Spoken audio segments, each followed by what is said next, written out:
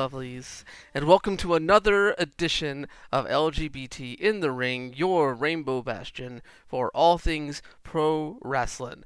My name is Brian Bell. I am your host this week and every other week here on LGBT in the Ring. And I am super excited for our guest this week.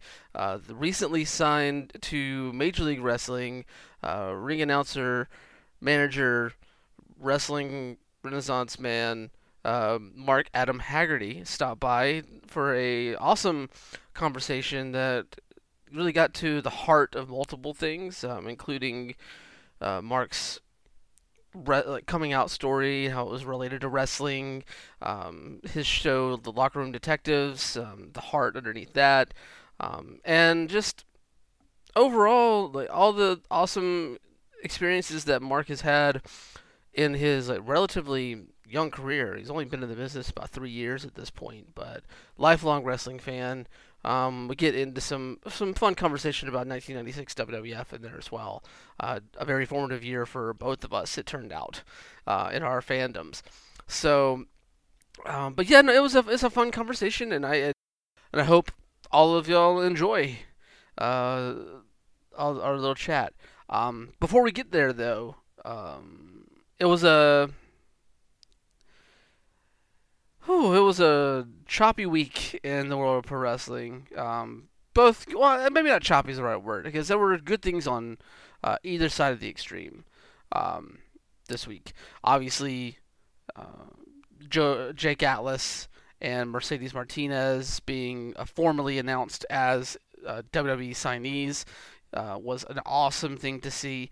You saw Mercedes make her NXT debut last night in the number one contenders battle royal for the women's championship. A really awesome showing. It looks like they're setting up something with her and Shayna Baszler, which, you know, you can't see it. You can't see all the thumbs I have going up right now for that program, but they're there. And I'm really interested to see what they do with Jake once he debuts on the show. So that huge moment, obviously, and both were celebrated on their social media. Both had their own different journeys there. You know, Mercedes has been in the ring for almost 20 years at this point, a legend already before even making it to WWE. Jake, younger, but still a prolific career on the indies before heading there, and both are just outstanding at their craft. They're both regarded near the tops of their professions there. And so WWE, they couldn't have signed any two better, more deserving talents at this point. There'll be more coming down the line, like we get into what like me and Mark discussed. Like there are plenty of awesome, great queer talents in the wrestling world, and they will definitely get their day like Jake and Mercedes have at a company around here somewhere, or they carve their own path, like some people have been doing on the indie scene. So, it's really inspiring to see just more representation on a national basis, and yeah, it really dulled the blows that we had with the series of deaths that we had this week. Also, you know, Pampera Firpo, the former La Parka Jr., current La Parka, the second La Parka down in AAA. Then, you know, yesterday, Rocky Johnson passing away. It's been a rough go this week, but each of those performers left behind a lengthy legacy in different ways on the world of pro wrestling. And, of course, they will all be missed, and it's an inevitability. We all get there at some point, but you know, it's a shame, and they will definitely be missed. We just got to keep building on that foundation that they paved out. And we're on a really awesome way to doing it. So many people in the wrestling world, including one Mark Adam Haggerty. So, let's get to that conversation right now. All right, everybody. Welcome back to LGBT in the Ring. This is the part of the show where I normally welcome all of the fans and listeners of all the different genders that listen into the show. But I feel like I can say it, but honestly, having the person on the show that really brought that phrase to my attention, guys, gals, and non-binary pals, I feel like it's I don't know. I am glad to be able to say it, but I'm also glad to be able to speak with the person who put that into my head, well as many other awesome uh, pro wrestling things, I guess, for lack of a better term, right now. He is one of the locker room detectives over on independentwrestling.tv. He is ring announcer extraordinaire for, at this point, 70 plus promotions across North America and the UK. And most importantly, he is now the voice of Major League Wrestling every Saturday, MLW Fusion on BN Sports. Please welcome to the show, Mark Adam Haggerty. How are you doing today, Mark? Well, I'm doing great. Thank you for, I think you covered everything there in that introduction. That was very kind of you. I'm great. Thank you for having me on. No, it's awesome. I mean, there's a lot to cover with you. Like you are very, very entrenched and always have something going on in the world of pro wrestling. So it's really awesome to have you on the show. Well, Um, that's always been my mantra is if you spend a single day not working toward your career in some capacity, then you're wasting time. And that's just the result of that is, as you said, a lot of different random projects that I do. a lot of random projects, but all very engrossing in their own ways. Like I know, for me personally, I locker room detectives is something that really stands out to me just because like I come from a bit of a filmmaking background and like just every time I watch an episode of that show it just gives me this feeling of like going out just amongst the town or whatever with your friends and trying to come up with some kind of goofy idea to kind of put together some kind of like makeshift storyline, but just to have fun with the people that you're around and the people that you love to spend time with. Yeah, that's exactly what that is. Yeah. You know, Chris Levin is, for all intents and purposes, my best friend in wrestling, out of wrestling. I really don't have any friends outside of wrestling, to be honest. But he and I, we came up with that because we make so many stupid little videos on Instagram and everything anyway.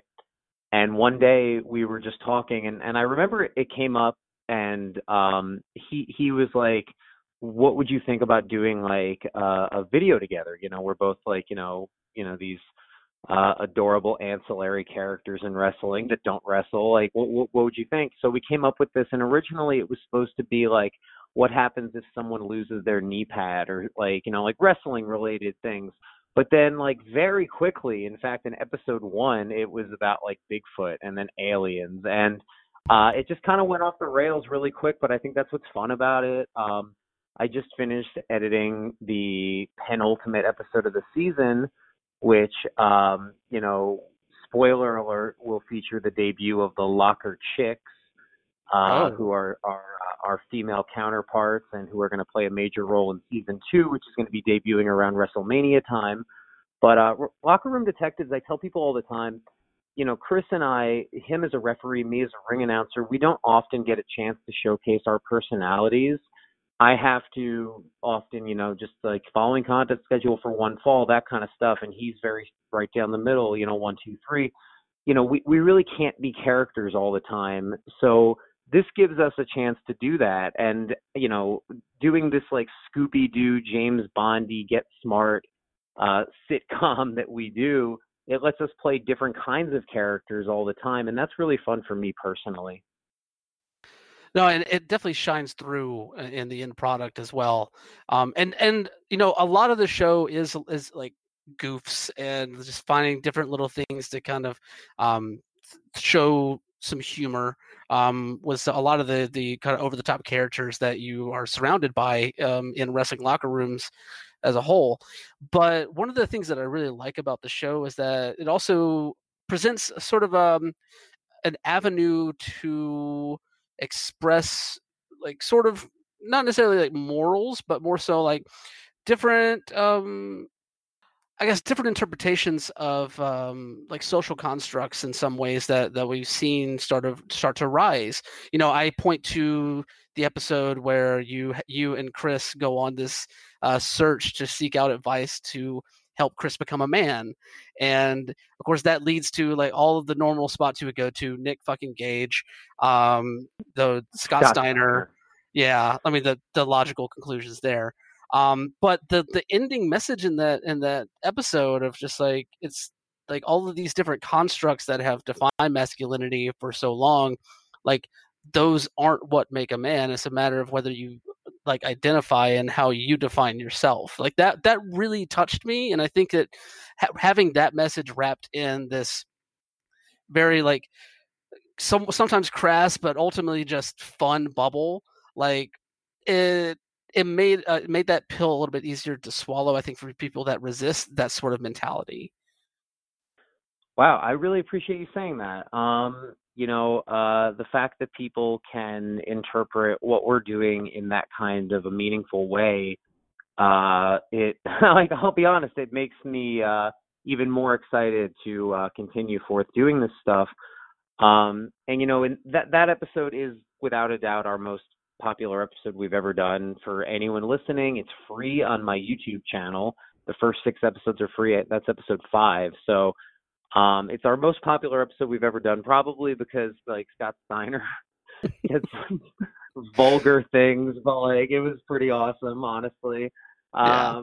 And yeah, what you were talking about, those words, like, and for us, like we sought out Lucas Calhoun to deliver that speech at the end about like how being a man isn't any one certain thing, and it's because Lucas is he's like an elementary school teacher in his real life. He is just an unbelievable guy, and we thought that he kind of embodied what that message really meant. So I'm really glad that that what we're doing can can reach people beyond just laughter. That's really cool to me. Yeah, and you know, I mean, that episode really stood out to me, obviously, but going back to like some of the more like ridiculous stuff in the show, um, and honestly, even the most ridiculous, one of the more ridiculous things that I wanted to talk to you about before we move off of Locker Dicks, was the New Year's Eve episode Oh where no. y'all streamed for almost 2 straight hours from your house, where you had like Yeah. yeah. So like obviously there was just a lot of antics there: beer pong, thumb wrestling matches, people getting thrown through doors, like all kinds of ridiculous stuff going on there. But I felt like keeping with this kind of like quote unquote like morality exposed in the episode, like just seeing how things ended with Crawdad and Hermit Crab, where they're like, well, they just wanted to have fun, even if like inside of the locker room where you quote unquote have jurisdiction. um, Yeah, like yeah, yeah. yeah, like they would not necessarily be I guess not as it's not welcome, but more so like they're the more nefarious types. But like even in this circumstance where we're just all celebrating the beginning of a new year, like they can be included as well. Yeah, so that party that we did, it's a miracle that it went off as well as it did. I think more people have probably seen the edited down, like 17-minute version that takes out a lot of what you're talking about there. The storyline with Crawdad and Molly and Boomer and all that kind of stuff was only in the 2-hour live stream, which again is available on my YouTube channel right now. Um, yeah, so we wanted to, well, our thing is we just wanted to have a New Year's party. And that was like the first thing. And I was designated the one to have the Chikara New Year's party because I was the one with like the biggest place and I live alone. So everyone decided, like, we decided we were going to have the party. And then Chris and I were like, let's do a locker room detective thing at it. And then it kind of snowballed into like, let's have matches in your home. And I was like, I guess. And they broke a door off off the hinges, and then brought it into the kitchen and went through it. Like it was rough, but to the point of like everyone being included and everything.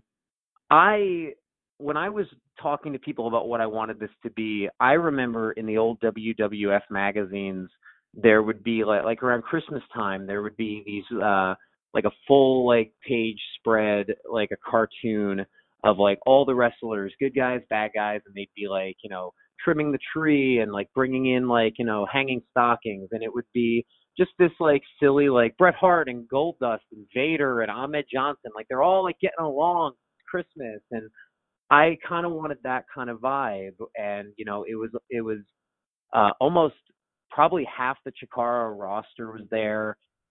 We were so sad Mike Quackenbush did not come. But it was just like like like most of my best friends were there, and it was a really good time. And to your point, it was like this feel good, like yeah, everyone's welcome. But like don't get too hung up on that because the season finale's coming, and Hermit Crab is the bad guy. Oh yeah, I think that's She been is clearly our she is established. our arch nemesis. Duh. Exactly. No, but it's nice to see that for one night, those differences can be put aside for something Of like course. where everybody can have fun with it. And Mhm. speaking of those old WWF magazines, that's actually the kind of the next route I wanted to take with you because obviously, like you're now flourishing with MLW with countless other promotions. I know you're going to be at Primetime Pro Wrestling this weekend, which is Lolo and Billy and Gator, all friends of the show, love them to death. Um, Mhm.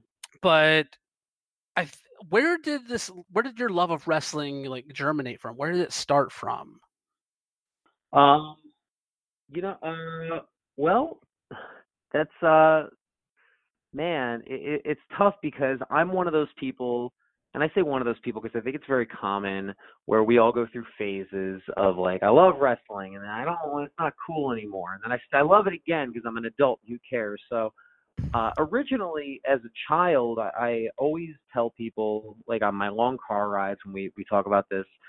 I grew up. I had a bunch of like Disney VHS tapes, and they all came in these like fat like big puffy boxes for some reason. They were bigger than regular VHS tapes. I don't know why. So they came in these big boxes, and I watched all my Disney tapes because I was like 5, 6 years old, of course.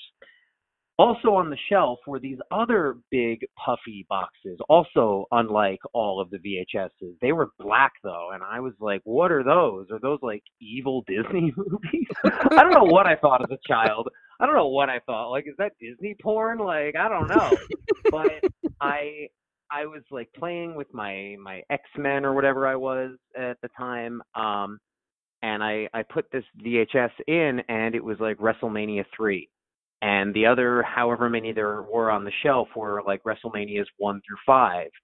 And I watched these tapes religiously because to me, like I'm playing with these superhero action figures, and I'm like looking at comics because I couldn't read yet, but like I'm watching like all the Saturday morning cartoons, and these are like live action like superheroes and supervillains on my TV, and it was so cool. And I just lived on those first 5 WrestleManias for like 4 years, I want to say, Mm. because my parents, I think they still were like, "You're a little young for that," But around 1993, my parents were just like, "You know what? If you like it, fuck it. Like, let's do it." Like, they ordered WrestleMania 9 on pay-per-view, which was the one from Caesar's Palace, and that's my earliest real memory of wrestling. And I have to this day on the fanny pack I wear everywhere, I have the WrestleMania 9 button that we got when my parents sent in the cable bill. Oh wow. So I actually I was on a show with Tatanka recently, and I summoned the courage to tell him. I was like, you were in the first match on the first pay-per-view I ever watched, and he didn't know how to react to that. And I told the Shining Wizards on their podcast the other day, like I said something like really stupid, like, "Yeah, it was you against Shawn Michaels. Shawn's my favorite ever. You wrestled you." Like just like something so dumb. Um, but yeah, I just was a fan back then. I continued on. My favorite years in wrestling are probably like 96 and 97. And then around like 2001, 2002, around the time I was getting into high school, it just wasn't, it wasn't the cool thing anymore. And it really wasn't, it had nothing to do with like what people thought. I've never really, well, I shouldn't say that. I came out of the closet at 30. I care what people think. What am I lying to myself for? But um but I didn't care what people thought in that regard. It wasn't like, oh, wrestling's stupid. I've been dealing with that like since I was a little kid. It was just like, to me, I kind of just lost interest in it, with WCW gone and WWE being the only thing. I was just like, it's not as cool as I always dreamt it would be. So I kind of fell out of it. And then I went to college, and I was in college in 2005. I mean, for other years too. I mean, but that was one of the years I was there. I was in college in 2005, and that was the year that Raw returned to USA, and they did the USA Homecoming, which was a huge show with like Hulk Hogan and Steve Austin. And I remember everyone in my dorm watched this, and it was this like really cool. Like, I was like, oh wow, like everyone's a wrestling fan. Like all these cool dudes, like I came from a world where like, I mean, I was this like closeted queer kid that liked wrestling, and like all my other wrestling friends were all nerds. And now I'm in college, and like all the cool football players and baseball players and like all of them love wrestling, and I'm like, oh wow, maybe it's cool again. And I watched it. Like, I remember everyone on the floor in the dorm was watching it with like the doors open, like everyone was cheering for the same stuff, like chanting. It was wild. And from then on, I was just kind of back into it. And my love for wrestling has just kind of evolved from there. And but that's where it all came from. Mm. It's interesting. Like '96, I feel was a very formative year for people that were watching wrestling like during the '90s. I think. Like I know, for me myself, like that was really the first year that I got sucked into it. WrestleMania 12 was my first pay per view that I ever ordered, and like top to bottom, like I still hold that event in such high regard. Like for the longest time, the Iron Man match was my favorite match, and I think everybody goes through like those lulls. Like I had that around like 2003, 2004. I think that's just natural in a lot of ways. Speaking specifically to that experience that you had in your dorm, though, that is very interesting considering like how we've seen sort of the ferventness of fan bases evolve over time since then. Is like right at where we're at right now until like maybe midway through 2019, I couldn't have imagined an entire dorm room kind of getting together and watching a wrestling event for like a number of years ahead of that, considering like how much the excitement kind of dropped off once WWE lost that competitive edge, once they lost somebody to battle against in Yeah. WCW. So like that's interesting to hear, honestly, that you had an entire like dorm kind of come together for that experience in 2005. Yeah, it was I mean, I don't even maybe they just didn't get TNN or something. I don't really remember. But but no, it was formative in my wrestling uh fandom, I would say. Yeah. I mean, there's really no better way of pulling yourself back into something that you love to kind of see other people latch onto it, especially like you said, like kind of being somewhat, well, maybe not somewhat, definitely like closeted and experiencing this world that you know we've all heard the classification before, like wrestling is this hyper masculine sort of thing that hasn't really been very kind to the queer community over a large span of it, you know. So like I think that kind of seeing this kind of more diverse community of like personality types and people come together to watch it, like that speaks to like kind of the ability to organize community that pro wrestling brings. Well, and that's the thing about pro wrestling in general too. And someone asked me recently. I was on another podcast a few months ago, and someone asked me if I thought that pro wrestling was getting more progressive, and I instantly said no. And I didn't leave. I should have just kept talking because I feel like they could easily take that soundbite out of context. But I said, no, I don't think professional wrestling is getting more progressive. I think that the world around us is getting more progressive because I look at pro wrestling, and if you really look at it, yeah, you're right in a certain regard in how the industry has treated queer performers and performers of color and all sorts of different people throughout the history. But, those are also pockets of the industry, and that happens in pockets of different industry throughout the history of our country. Our country has a pretty dark history in general. And as far as wrestling goes, if you look throughout the history of the sport from the 50s and the 60s and the 70s, wrestling was integrated racially long before major other sports were. You had these African American performers in different, primarily Caucasian parts of the country acting as superstars and role models. And that's just something that you wouldn't have seen in any other form of entertainment at that time, especially in like the 60s and the 70s. And as far as queer performers, the thing with that is you can very easily list off all of the ones that we all know, like Pat Patterson and Jim Barnett and the Grand Wizard. The thing about those folks is the people in the industry, for the most part, knew who they were. They knew what they were about. They knew their partners for the most part, and they accepted them. They were still part of the industry.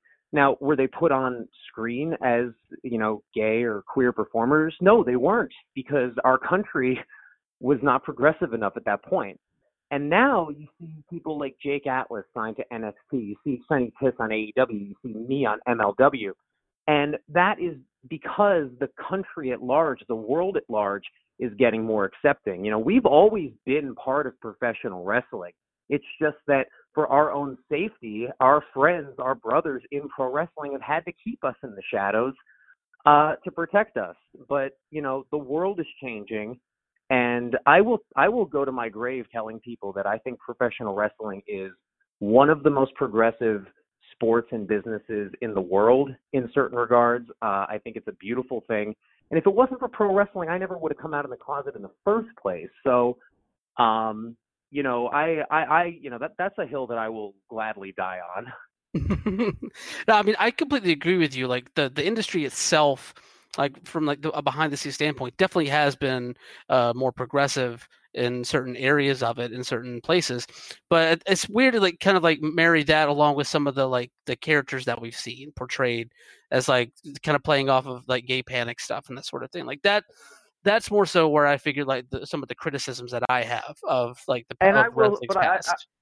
I will also say to that, over the past, the better part of the last 60 years, we've had one guy, one family, basically like dictate the course of the entire industry. And, that guy is not the most progressive individual in the world, as I No. think we all know. I to give him credit, I truly think he tries. I truly think he tries. It's just that when you hear these stories about like, oh, I just saw Rush Hour 2, it's like, what? It's 2020, dude. There's a fourth one. Never mind. Yeah. But like, but my point is like, I the industry as a whole, because you see like when things like Billy and Chuck and all that stuff happens, which we could talk about for hours. I actually don't have an issue, like too many issues with that, honestly. But like you could see things like where things are exploited, like the most recent lesbian debacle on Raw during the wedding that I didn't see, I just heard about. Yeah.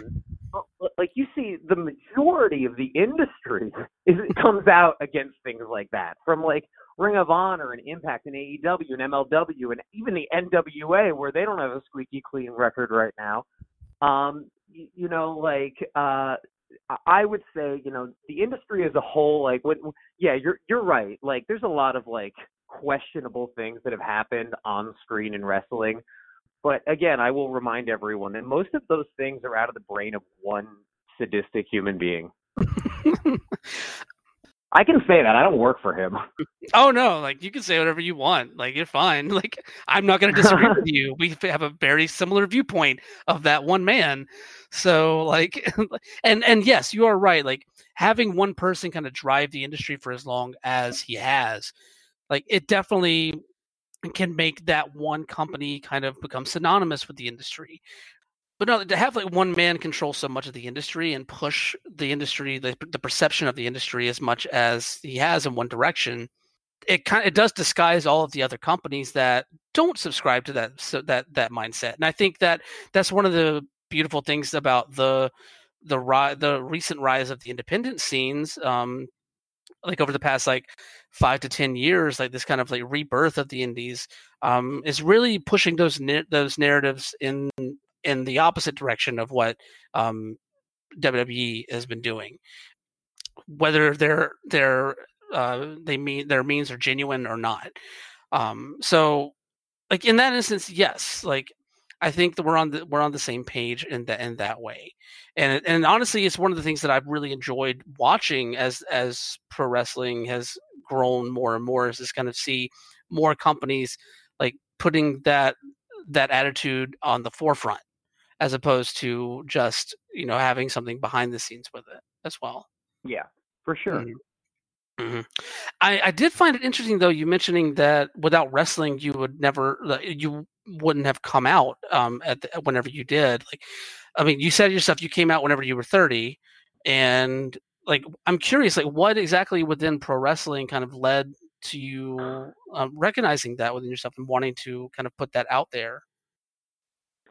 Um, it it I don't have a Wikipedia article out there. I need to remind myself of that.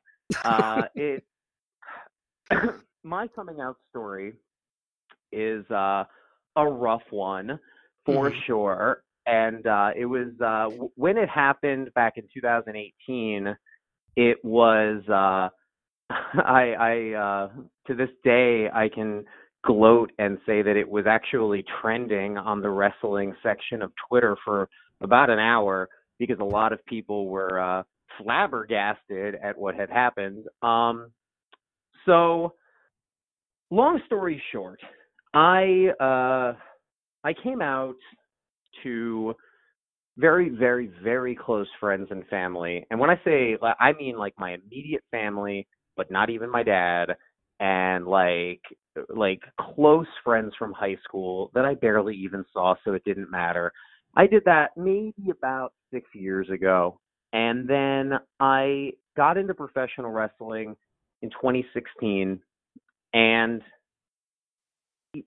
you start meeting all these different people, and the first queer person that I met in wrestling was Sonny Kiss. We worked countless shows together in the Northeast before he ended up getting signed to Lucha Underground and then AEW.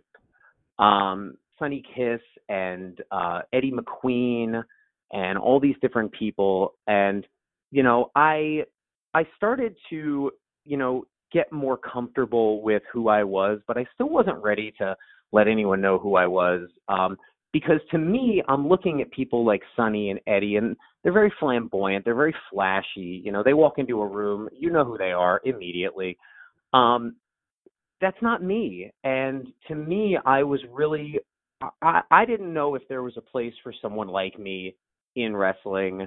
And it sounds silly and it sounds weird to even say that now, but as I'm sure any, queer person listening to this now knows, like you don't think rationally before you come out. Um, so I ended up meeting a guy by the name, I'm sure everyone knows him at this point, by the name of Killian McMurphy. And Killian and I started riding to shows together on a regular basis. And when I first met Killian, I didn't know that he was gay.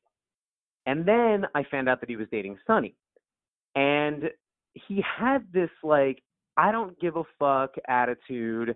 I'm me. I'm a nerd. I play video games. I'm just like he just like he was like a mirror image of me. I mean, much more like muscular with longer hair and better facial structure. But like but he gave me this feeling where I was like, yeah, that's how I would do it. That's how I would do it. And then that just kind of turned into like, I can do that. I can definitely do that. And I'm getting another call. I'm ignoring it. It was my boyfriend. Don't tell him. Oh, no Um, worries. but but I started to come out to a very small select group of people in wrestling that I felt comfortable with. The first person I ever came out to was my friend Dirtbag Dan, and his attitude about it was just like he couldn't care less. He was looking for his lighter in his pocket. I told him I was gay. He's like, "Cool, do you have a lighter?" And I was like, "Yeah, thanks, man." Like that's all I wanted. I don't need this like, "Oh, I always knew." No, don't say that shit. What? Come on, don't be that guy. But like he just made me feel great about it. Then I told someone who was my mentor in this business. He is someone that was on TV at the time with one company, and now he's on TV with another company somewhere else. And I'm not going to say who he is because things have passed by, and it is what it is. I told him, and his reaction was utter disgust with me, Mm. and he was offended that we would spend so much time on the road together and that we would even share hotels together without me telling him that I was gay. And like I can't pretend to know what straight guys think like. Like I've tried. Well, you know what? No, you know what? I can pretend, and it just didn't work. But like so his reaction to me made it just gutted me, and I like was like I slowly like Homer Simpson into the hedges. I just like went back into the closet, and like I had like the Queen of the Dinosaurs, Tara Calloway, and Dirtbag Dan, and Eddie McQueen, and this like Ariel and Nix, this great support system of people who knew who I had come out to before that happened, and they're telling me they're like, don't worry about like fuck him, he's a loser, this and that, you know. He's never gonna get signed to NXT. He did. But like I didn't know what to think at the time, and I was just in a really bad place. And then I'm on Facebook one day, and at this time I should also say I was only working at this point for maybe like 5 or 6 different promotions all around New York and New Jersey. And I go on Facebook, and one of the bigger promoters that I work for posts that my good friend Scotty Cerriti, who is one of my very dear friends, says Scotty Cerriti is going to be ring announcing his next event. And I was like, well, that's weird. I've announced every one of your events. So I text him and I ask him what that's about, and he no sells me. And then I ask him again later in the day, and he tells me, Mark, I just can't trust you because you weren't honest with me about who you were. There's no telling what else you're not being honest with me about, et cetera, et cetera. Wow. And I once again was like, okay, cool, my career's over. So that happened, and I told people like Ariella Nix. Now, here's the thing. Ariella Nix was his women's champion at the time. And Ariella Nix went to him and said, hey, I'm not wrestling for you anymore. You can take this belt back, do whatever you want with it. I'm not wrestling for you ever again. You're a piece of shit. Bye. And he got pissed off about this. And because Ariella basically said, like, you fired Mark because he's gay. He went on Facebook and he said, hey, everyone, just so you know, I didn't fire Mark Haggerty because he's gay. I fired him because he's a liar. That's all he said. And innocuous enough. But the thing about that is he has a public Facebook profile, and he's friends with a lot of people in my family. He's friends with everyone that I know in the industry. So I was forced in that moment to then go on Facebook, and it's posted on my Instagram. It's everywhere. It's still out there. I posted this long thing, just basically like, hey, I'm gay. Is what it is. I hope you guys don't think any different of me. And, the response I got from that was just uncanny. Everyone from like Jessica Havoc to like Zack Ryder, everyone like that I could like imagine reached out like on Twitter or on Facebook or whatever, and they were just like, fuck whoever did that to you. You don't deserve it. You're better for it. And I say all the time, like, wrestling, like you ask, without wrestling, like, how would I have not come out? Well, it's twofold. Literally, I would not have come out because I was forced to come out, but Mm. also I was on the verge of doing it, and that was because of the confidence that I had gotten from being in this business, surrounded by so many different people from so many different backgrounds, from different parts of the world, from different genders. but yeah, pro wrestling changed my life for the better, without a doubt. No, I mean it definitely sounds that way, even if it was like a fairly rocky path. That really sucks that somebody publicly outed you like that. Like that took Well, it's away all that good because he's power. in jail now. He's Oh, in okay, jail now because cool. he stole like $190,000 worth of like money from people because he also ran a T-shirt business, which was just a Ponzi scheme. I see. All right, good thing. Good to know that things come back around. So, Lord, uh, well, I one thing that really touched me in that story was to hear Ariel and Nick's commitment to you to go to that promoter and basically throw down the gauntlet and just say like, "Yo, I'm done," because you like were discriminatory against my friend. Like, what did it mean to you to have that close, that close knit circle of people within the industry like backing you up in that way to actually like physically go back you up to promoters that were discriminatory? Well, I mean, as far as like those people I just mentioned, those specific people, being the first people that I came out to, like Tara Calloway, as far as she goes, she knows that like, as far as dropkick depression is around, like, I'm Team Tara until the day I die. Like, Dirtbag Dan is a guy that I really don't get to see a lot, but whenever like I see that he's on a show and I don't have something, I go out of my way to go to that guy's show. And if even if I'm not put on the show, I go to that show just to be there because he means that much to me. And it's the same thing with Eddie McQueen. Eddie with all that Rick Cataldo bullshit. Like Eddie kind of got pulled into it, and I went out of my way with anyone, and I was like, no, yo. Don't associate them together just because Eddie used to work a Matter of Pride. Eddie is his own fucking person. Eddie's the former Magic champion, all right? He's a good dude. But as far as Ariella Nix goes, she is to this day one of my best friends. You mentioned Primetime before. I'm her manager at Primetime. We're part of a faction together that's represented from Washington, D.C. up through New England. So, the fact that Ariella and I not only get to perform on the same shows, but we get to perform together is a really big deal for me. Mm. No, that's really awesome to hear. Like to see that friendship kind of be able to be put in front of the fans as well. Like even if, from what I understand, like y'all are pretty much kind of a heel stable in prime No, time. I'm a bad guy. I'm a dickhead, Yeah, dude. exactly. But still, like even just be able to I'm perform. like I go in there and I make fun of like this is to your audience this isn't going to sound heelish at all. But I go in there and I make fun of straight people and about how all they can do to like, get themselves over is make babies and it's just like it's a whole basically like my boyfriend and I talk about this all the time where like I'm Professor X, I think we should live amongst them and get along with them where he's Magneto, he hates straight people. I basically play my boyfriend at this promotion, but I do it in my Mike Quackenbush voice. So yeah, Primetime's a trip. You guys can watch Primetime on independent wrestling TV. It is dope. I love it. Yes, I highly suggest anyone that is interested check them out. You know, it's interesting that your character in primetime does take on that sort of like rail against the straights mindset.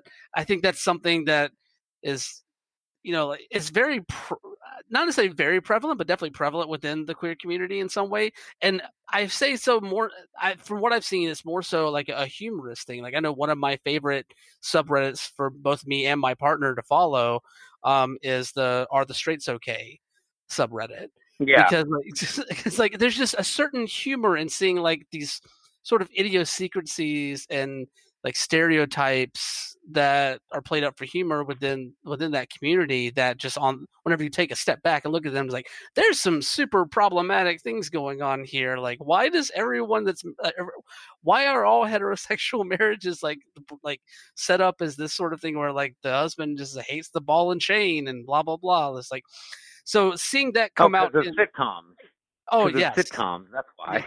yeah, totally. Because of the Well, honeymooners. It's Ralph oh Crandon's fault. Jesus Christ, the honeymooners. God, it's hard. Sometimes you forget just how deeply ingrained some of this stuff is into Yeah. society. But no, I think it's super interesting to see a character like play that up in a heelish way, and that's one of the reasons why I like watching you and Ariella in primetime specifically. Well, my It's character, just yeah, my character there, it was established, as I said, in New England. The group that we have, it's called the Fun Boys, which is fun because Periella's a girl. But we're the Fun Boys, and it originally started with a group of boys, of guys, up at a company in New England called TIW in Massachusetts, which ran in a shopping mall in like an old Navy that used to be an old Navy, but then it became there. It was so cool. Um, so we started up there and everything, and my whole thing was always um, because, and this is no shade against the people at TIW, because the people at TIW are inclusive and accepting and beautiful, and I love them. And spoiler, because none of them are ever going to listen to this. No offense, they just don't know what podcasts are. Um, they I'm actually going to be returning there soon, and I'm really looking forward to it. But certain parts of, I don't even want to say certain parts of New England, but certain parts of this country are pretty backwards. And I've been used to heckles and things from fans and everything. So I kind of played into that with this character, where I showed up, and when I started the character, I was just announced as the announcer for Chikara. So I showed up, and it was basically like, yeah, I'm gay, I'm loud, and I'm proud, and guess what? I'm more successful than all of you breeders. And it's just like, it was just a whole lot of like, I've got disposable income, blah, blah, blah, blah, et cetera. And it's just like, talking about like all the talking points about why we're better. And then it moved down south. I did it in New York at a couple promotions. I brought it to Wrestlers Laboratory. And then down in prime time, Ariella and I, it kind of evolved into this other thing where now, like, Ariella and I, it's this sort of like raging against like all cisgendered people. Yeah, it's interesting and it's fun, and there is part of me in the back of my mind that worries. This is just me speaking the truth. I am worried to a certain degree. It's easy for wrestlers to go places and be like super evil and then go work somewhere else and be like, a good guy. But it's tough for me, where I'm supposed to be the straight man, for lack of a better term, at MLW, and I'm going to a place like this and just saying like another spoiler. I've got a jacket that says like "Let's kill all the straights" on the back, and I like just don't know how that's going to play in social media, but it's going to have to. Um, it's fun riding this line, I think, is all I'm getting at. yeah, and obviously like that's taking things to a definite extreme there, but there's still like an element of like taking back the power in some ways there that I've seen with a lot of things that the queer community has adopted into, like whether it's terminology or attitudes or how they interact with other communities as well. Speak like you were talking about. Not every place in this country has the same forward thinking as other places do. Like I'm originally from Georgia, so like I totally get that. Like where I grew up, like I was the dude like getting like I I I don't know how if I want to even say the slur, but like getting called a faggot at the gas station, just going grabbing a Pepsi. Yeah. Like it's just one of the things where like you have to like my response to that was just laughing in the person's face, because that's the only like way that I could really internalize that without like feeling super like shitty about the person that I was. Being an openly bisexual person, like you never want to have those sort of things thrown your way. But like I think being able to kind of internalize that and turn it against the people that are like throwing those pejoratives out at you, that are having these backwards ideas about what our community represents, like I think that there's a certain pleasure in watching that play out, even to an extreme level, on the wrestling stage, just like any other like storyline, I think, in pro wrestling. Well, I'll tell you, I am excited to go to primetime this weekend with MLW to brag about. That's definitely going to be a big talking point for me. It is tough though at prime time. I don't know if this is like a known fact amongst everyone, but like prime time is probably, I mean, as far as I'm concerned, along the East Coast, it is the most inclusive, like LGBTQ flag waving company that you can think of. That's not like specifically geared toward that. You know, like Uncanny Attractions, where I also work, they are more of like they're like, oh yeah, we're a queer wrestling company. Whereas Primetime, they just embrace everyone, and the fact that they do that means that their fans embrace everyone. So for me to go out there and be like, yeah, fuck you straight people, like there's a lot of people in the crowd that are like, yeah, tell them. And Yeah. I'm just like, oh, come on, play along. Well, that's the beauty of like bringing new fans into wrestling in that way. Like, yeah, they might like side with you eventually, but that just kind of like, I mean, or initially actually, and but Yeah, like yeah. But like eventually, I usually end up like managing Ariella, I end up like choking a woman or something at the end of the night. So they all hate me eventually. exactly. There's always a way to turn them. There's always a way to get them to start Yeah. playing along. Yeah. Speaking about MLW though, like obviously that'll be a fun talking point for you out there with Ariella this weekend. But MLW specifically, like that is a super huge thing for you and for like in some ways queer wrestling as a whole. I think you're the first out gay ring announcer ever for a televised major promotion in the US. And that's must I mean that's a huge accomplishment from where I'm standing. How did that make you feel whenever you got that call from MLW and Corbauer? So as far as being the first openly gay, I mean, it's a lot of caveats and asterisks in there, of course. First Yeah. openly gay in America on TV, like things like that. But like that in itself, I was pretty stoked about. Like before I even signed, because I did the show in New York before I signed a contract, and just being there and being on TV was a big deal for me. So that was amazing, and you know, for them to offer me a contract, dude, like it was surreal. I always tell people like I got into this business because another ring announcer couldn't make a show, and like you hear that all the time. That's how Eric Bischoff got into it, and like another ring announcer couldn't make a show, and I was the only one that people could think about because I did podcasting, and they were like, "Oh, Mark, we know you can talk into a microphone. Get in there." And that, to me, being in the ring in front of like 13 people where I was at that show, being able to touch the ropes and like bounce around in the like that was enough for me. And I never thought like I saw all these other people around me like getting signed, and I was like, man, it's cool that I know people getting signed, or man, it's cool that I'm on shows with like Tony Atlas and like all these old WWE guys. I never thought I would get signed. And when I got that email from MSL, who is Court Bauer's right hand man, he runs the company along with Court. When I got that email saying that we want to bring you in on a full time basis, we want to fly you to Dallas and Chicago and everywhere that we're going this year, I like I froze in my tracks in that moment, and it was something I never expected. I uh I had been I don't want to oversell it. I had been um, thinking about other avenues to be taking in the business is, I guess, the best way to put it.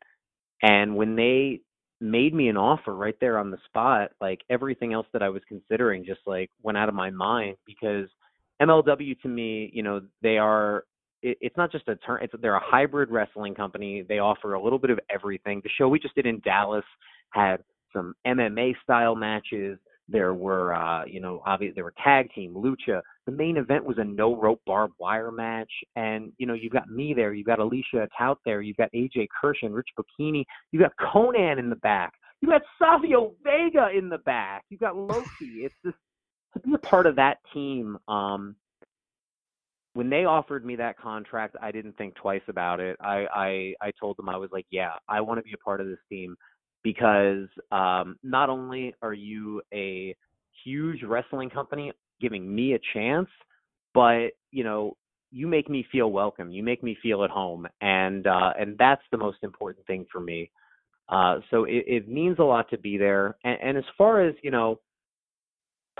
I feel really good about representing the community in this regard. Someone said to me, they're like, Mark, you're probably the only uh, gay or queer person on wrestling television every week because Sonny's not on AEW. Sonny doesn't have a match every week. Um, you know, uh, and whereas I'm ring announcing every week, and to me that's pretty huge to be the only one that people can see every single week. I have read some pretty nasty comments about my signing, and not so much like that. You don't get like what you'd expect. I expected a whole bunch of like Westboro Baptist Church style stuff where it's like, oh, this business is going to hell. Like none of that. But Yeah. like I saw some like people that were like, oh, it's a shame that the MLW signed this guy just to stay woke or whatever, and it's like I don't know things like that. Like I'd be like it. You want to, and I hope I get better with this. The more of a public figure I become, but like I those things hurt, and like it's really hard to get around things like that. When I read something like that from like someone I don't even know, from like a fan with like 5 followers on Twitter, when I read something like that, it throws me off for the whole day, and I hate to admit that because that's giving people power knowing that, but I just have to be truthful. Like I those kinds of things are just like brutal to read, but on the other side there is such a supportive community of people, and not just like in the LGBTQ community, but like allies and people that don't even realize they're allies. There's the support I have outweighs that without a doubt. Yeah, I mean, it's awesome that support system is still there and continues to grow, for you and for other people within the industry, even for fans of the industry that feel like that can feel that way whenever they're criticized like that.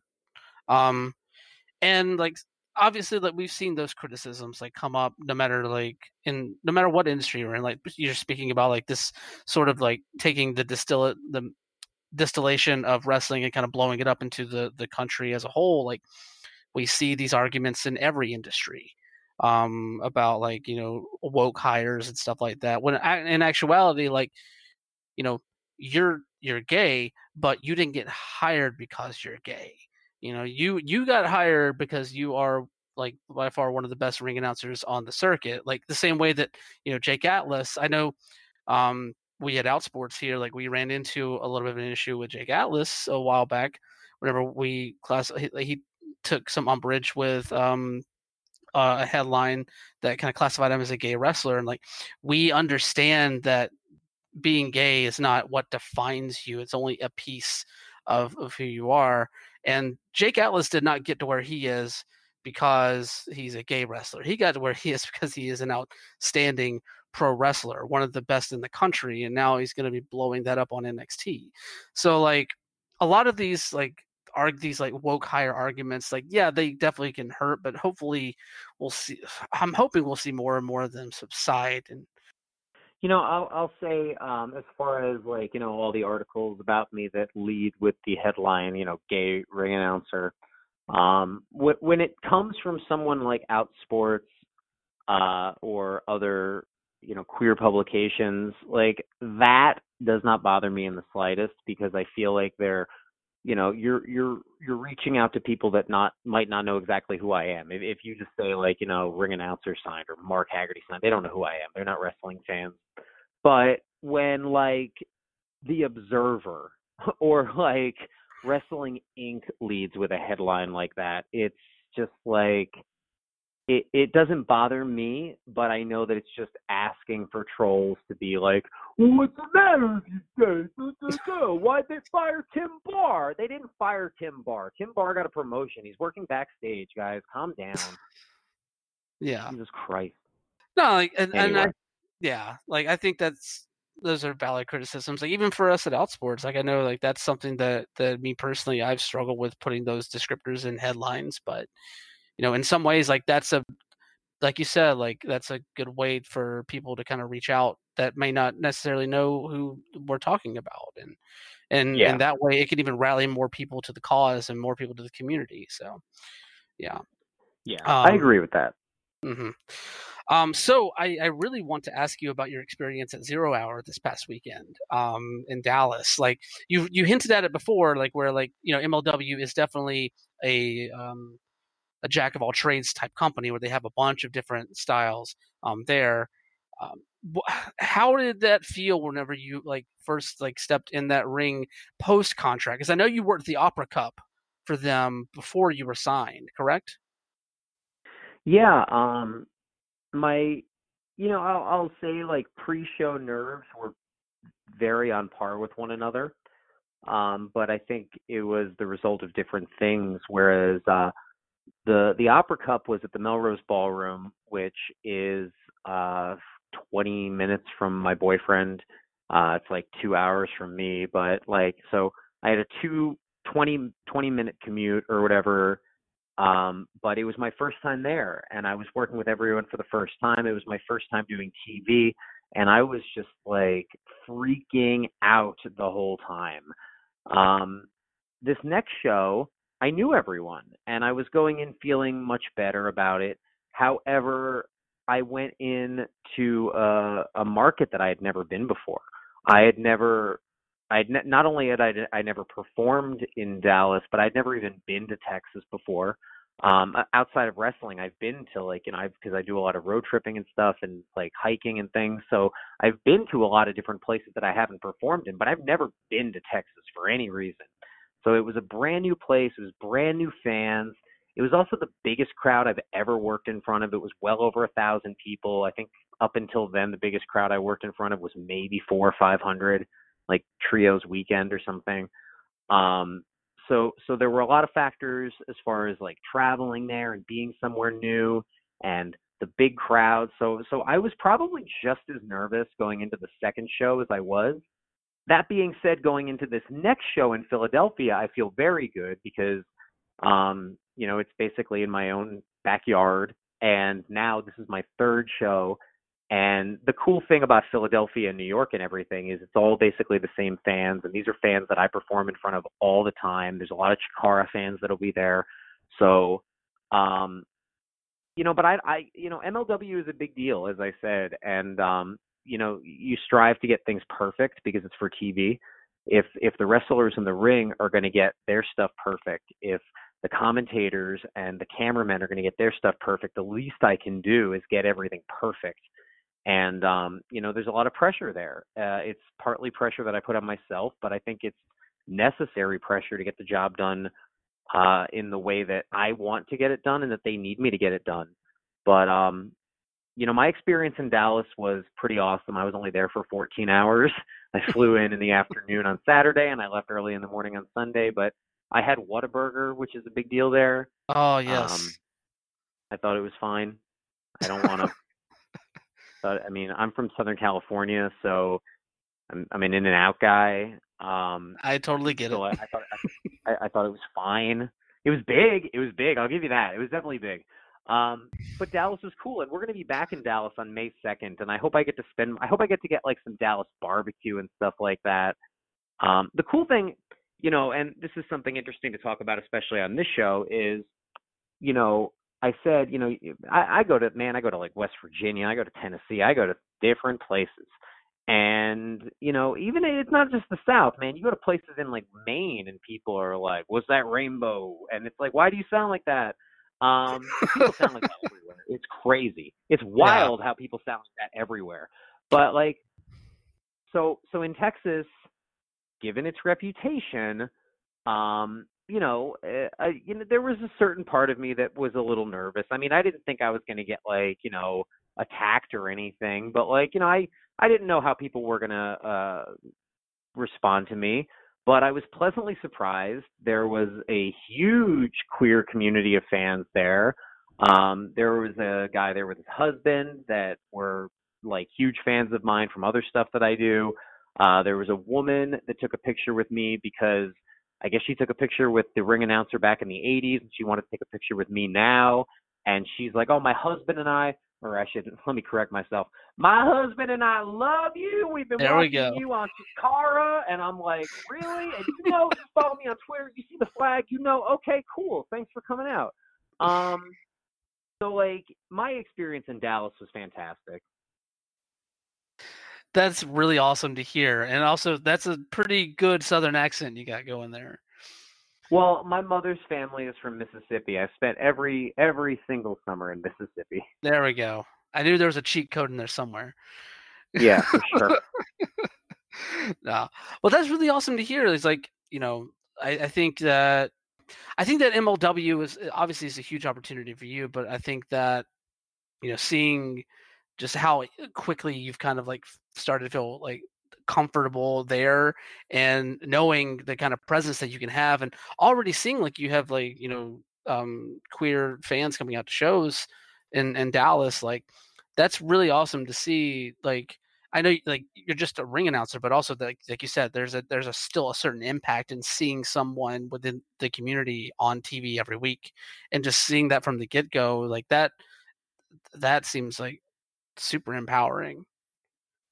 Well, I do think, and this is no like slight against the company. The company is growing and evolving every single day. But I think, I mean, just according to their roster page, I'm pretty sure I'm the only queer person in the company, Yeah. which can be looked at in a negative way, of course. But I would suggest the positive way to look at it, and that's like they're starting with me, and who knows where they go from there. But yeah, you're right. And, being the one and being such a focal point throughout the entire show, I understand the opportunity that I have, especially, as I said, with the way that MLW is growing right now. They just signed a deal with Hollywood agents to get them a new television contract. So, the sky's the limit for MLW, and I'm excited to be along for the ride on that. Yeah, it's a company that's definitely on the up. And I think that, signing that with that deal with ICM partners, like I'm very curious to see how that plays out, and where they end up on television and streaming coming out of that. But yeah, like speaking to like you being the only queer person on the roster right now, like yes, like to my knowledge, like you're correct as well there.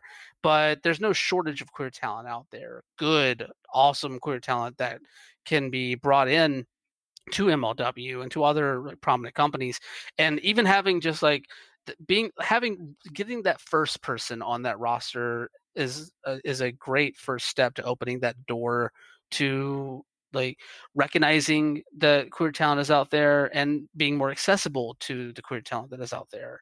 Um, I know I want to say like I know that Pero in Florida worked one or two shows with MLW in the past. So like they've definitely shown a tendency to be open to queer talent.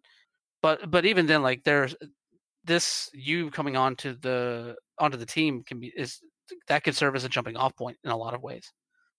Well, I mean, they are definitely open to queer talent, and I will say that Court Bauer has been like very supportive of me. In my press release, there was a whole quote from me about why it's important for me to be in the position that I'm in, and he was very supportive of me writing that and saying that. And he basically told me, he's like, anything you want to say about that, anything you don't want to say, like you say anything you want. Like I want you to. I don't want to give it away too much, but he basically said the same thing. He said that like I have the chance to reach a lot of wrestling fans that other people can't, and the fact that he is aware of that and he's open to something like that, that's another one of the reasons that like I jumped at signing with a company like MLW. Mm. It's good to have that kind of support from the top. Yeah. Yeah. Well, we're winding down here. I guess I really only have one other question for you before we get to all of your social media deets and all of this other fun stuff where people can catch you. Um, I guess that question would be, uh, real talk. How cool is Savio Vega? Oh, he's the coolest, dude. I was Like, talking about that on the Shining Wizards podcast the other night. It is like I love Conan. Conan is so cool. K Dog, NWO Red and Black, so cool. But Savio Vega, man, he was one of the stars of 1996, and you know how I Mm, feel about 1996. I'm right Like there with you. those like Caribbean strap matches, and forming the Los Boricuas in '97.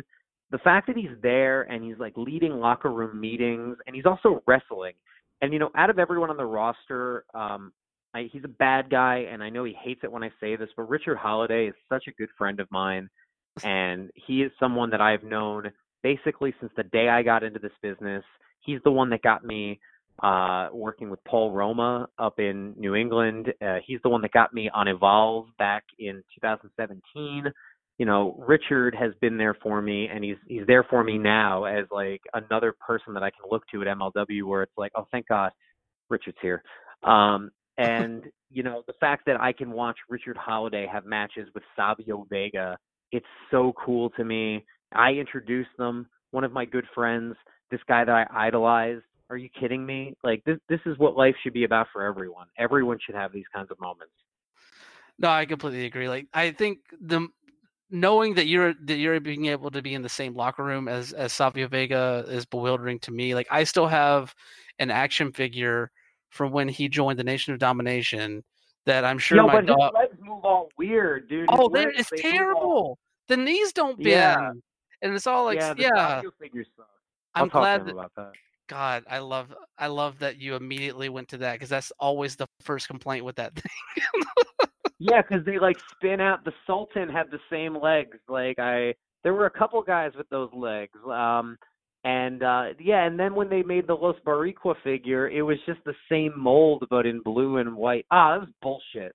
Yeah, they need a Mad. way more attention to detail I'm gonna go in out their in Savio Vega stuff. Philadelphia. I'll be like, Savio, look, I know that you're trying to prepare for some kind of crazy match you're gonna have tonight, but listen, how mad are you that like you couldn't play with your action figure? And he's just gonna stare at me. Yeah, that sounds about right.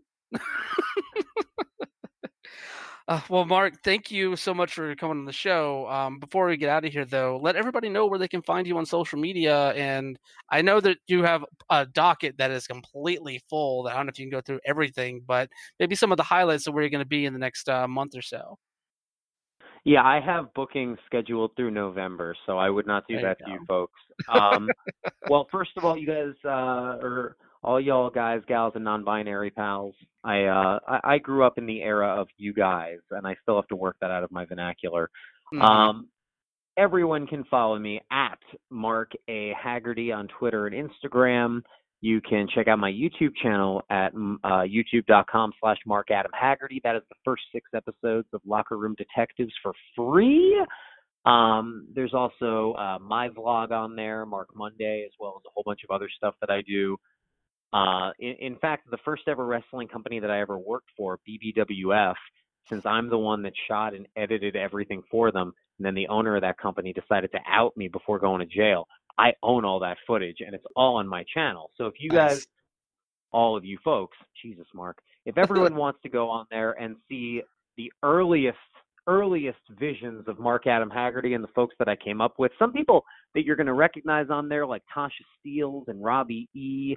Lot of people on there. One, Francisco de Coronado, a lot of cool people. Um, Maybe not that last one, given the whatever. But check that out. That's my YouTube channel.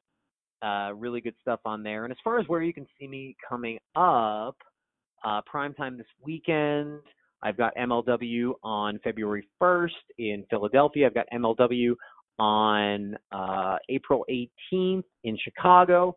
I've got MLW on May 2nd in Dallas, and I've got MLW on July 16th at the Melrose Ballroom in New York City. I also want to say that I've got 5 confirmed dates for WrestleMania weekend so far in Tampa. If anyone's going to be down there, you can see me ring announcing for Uncanny Attractions. You can see me ring announcing at Effie's Big Gay Brunch. You can Yes. see me emceeing the 2nd annual Gay Young Classic, which is wrestlers and drag queens lip syncing in a lip sync tournament. Last year, we saw Brody King get disqualified for swinging around a drag queen's dildo. It's a great time. I'm also going to be doing commentary at Pizza Party Wrestling And I'm going to be at Primetime. Primetime Wrestling is doing a show down there too. I'm going to be at that and other stuff, but I don't know what yet. Well, honestly, like that already sounds like a basket and a half. So I look forward. I think both me and our wonderful audience look forward to seeing you wherever you pop up. And Well, hopefully, I'll say if everyone listening to this show right now, yeah, if you are in Tampa and you do not go to Uncanny Attractions and Effie's Big Gay Brunch, you are doing yourself a disservice because those are both completely queer shows, and they're going to be outrageous and exciting and empowering, and there's going to be incredible wrestling, and I'm going to be on both of them. So I really encourage, come to all my shows, but those two, especially for your audience, they are two very important shows going on during WrestleMania weekend. very much so. Mark, thank you so much for coming on the show. My pleasure.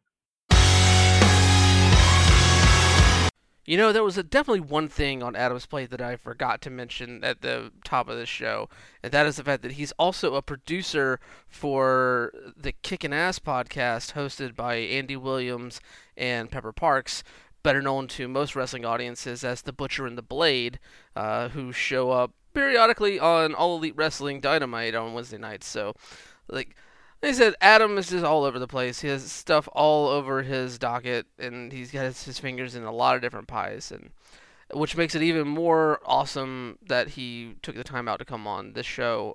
And I immensely thank him once again. Definitely follow all of his products that he has going on right now. You know, his Twitter at Mark A. Haggerty, his Instagram at Mark A. Haggerty. Follow for Locker Room Detectives. You can follow at Locker Dicks. Like all of that social media is fun. He's a great follow. It's fun to watch, and just it's the best way to keep up with where he's going to be. And of course, definitely check out MLW Fusion every Saturday night on BN Sports. They might be getting showing up on a different television network at some point, but for now it's going to be on BN Sports, and we'll see what kind of heights both Major League Wrestling and Mark Adam Haggerty can go to here in 2020. But of course, that's going to be it for our show this week. But we're not going to let all of you lovelies out of here without showing some thanks to other people that help make this show possible. One of them, most notably, being Daniel Quasar, the designer of the Progress Pride flag that we use in our logo here at the show. The Progress Pride flag designed by Daniel Quasar is a product of Progress Initiative. You can find out more about that at quasar.digital. And then, of course, our theme song, Formula 666, by the prolific band Sarah and the Safe Word, who just dropped their latest single over on YouTube. I believe the song is called You're All Scotch, No Soda. Great video, great song. I was actually on set while they were shooting the video back in Atlanta, and it was fun to catch up with Sarah. But definitely check out that on their YouTube channel and on their record label's YouTube channel, Take This to Heart. And, of course, you can find all of their music either on their Spotify or on Bandcamp at sarahandthesafeword.bandcamp.com. You can follow me at WonderboyOTM on Twitter. You can follow the show at LGBT Ring Pod on Twitter. And if you're into video games, of course, you can check out my gaming news podcast that I co-host every Monday at 8 p.m. Eastern, 5 p.m. Pacific over on twitch.tv/Deadzone Entertainment. That show is called the Mr. Video Game Super Show. It's always a lot of fun and gets a little ruckus at times. But yeah, I think that's all the plugs for this week. So once again, thank you everyone for tuning in, and come back next week where we're gonna have another fun guest, another fun key, and another fun week of pro wrestling. Until then, bye.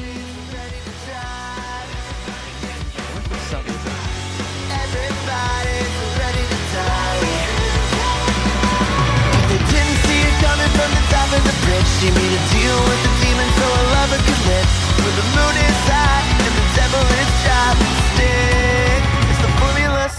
sex, sex.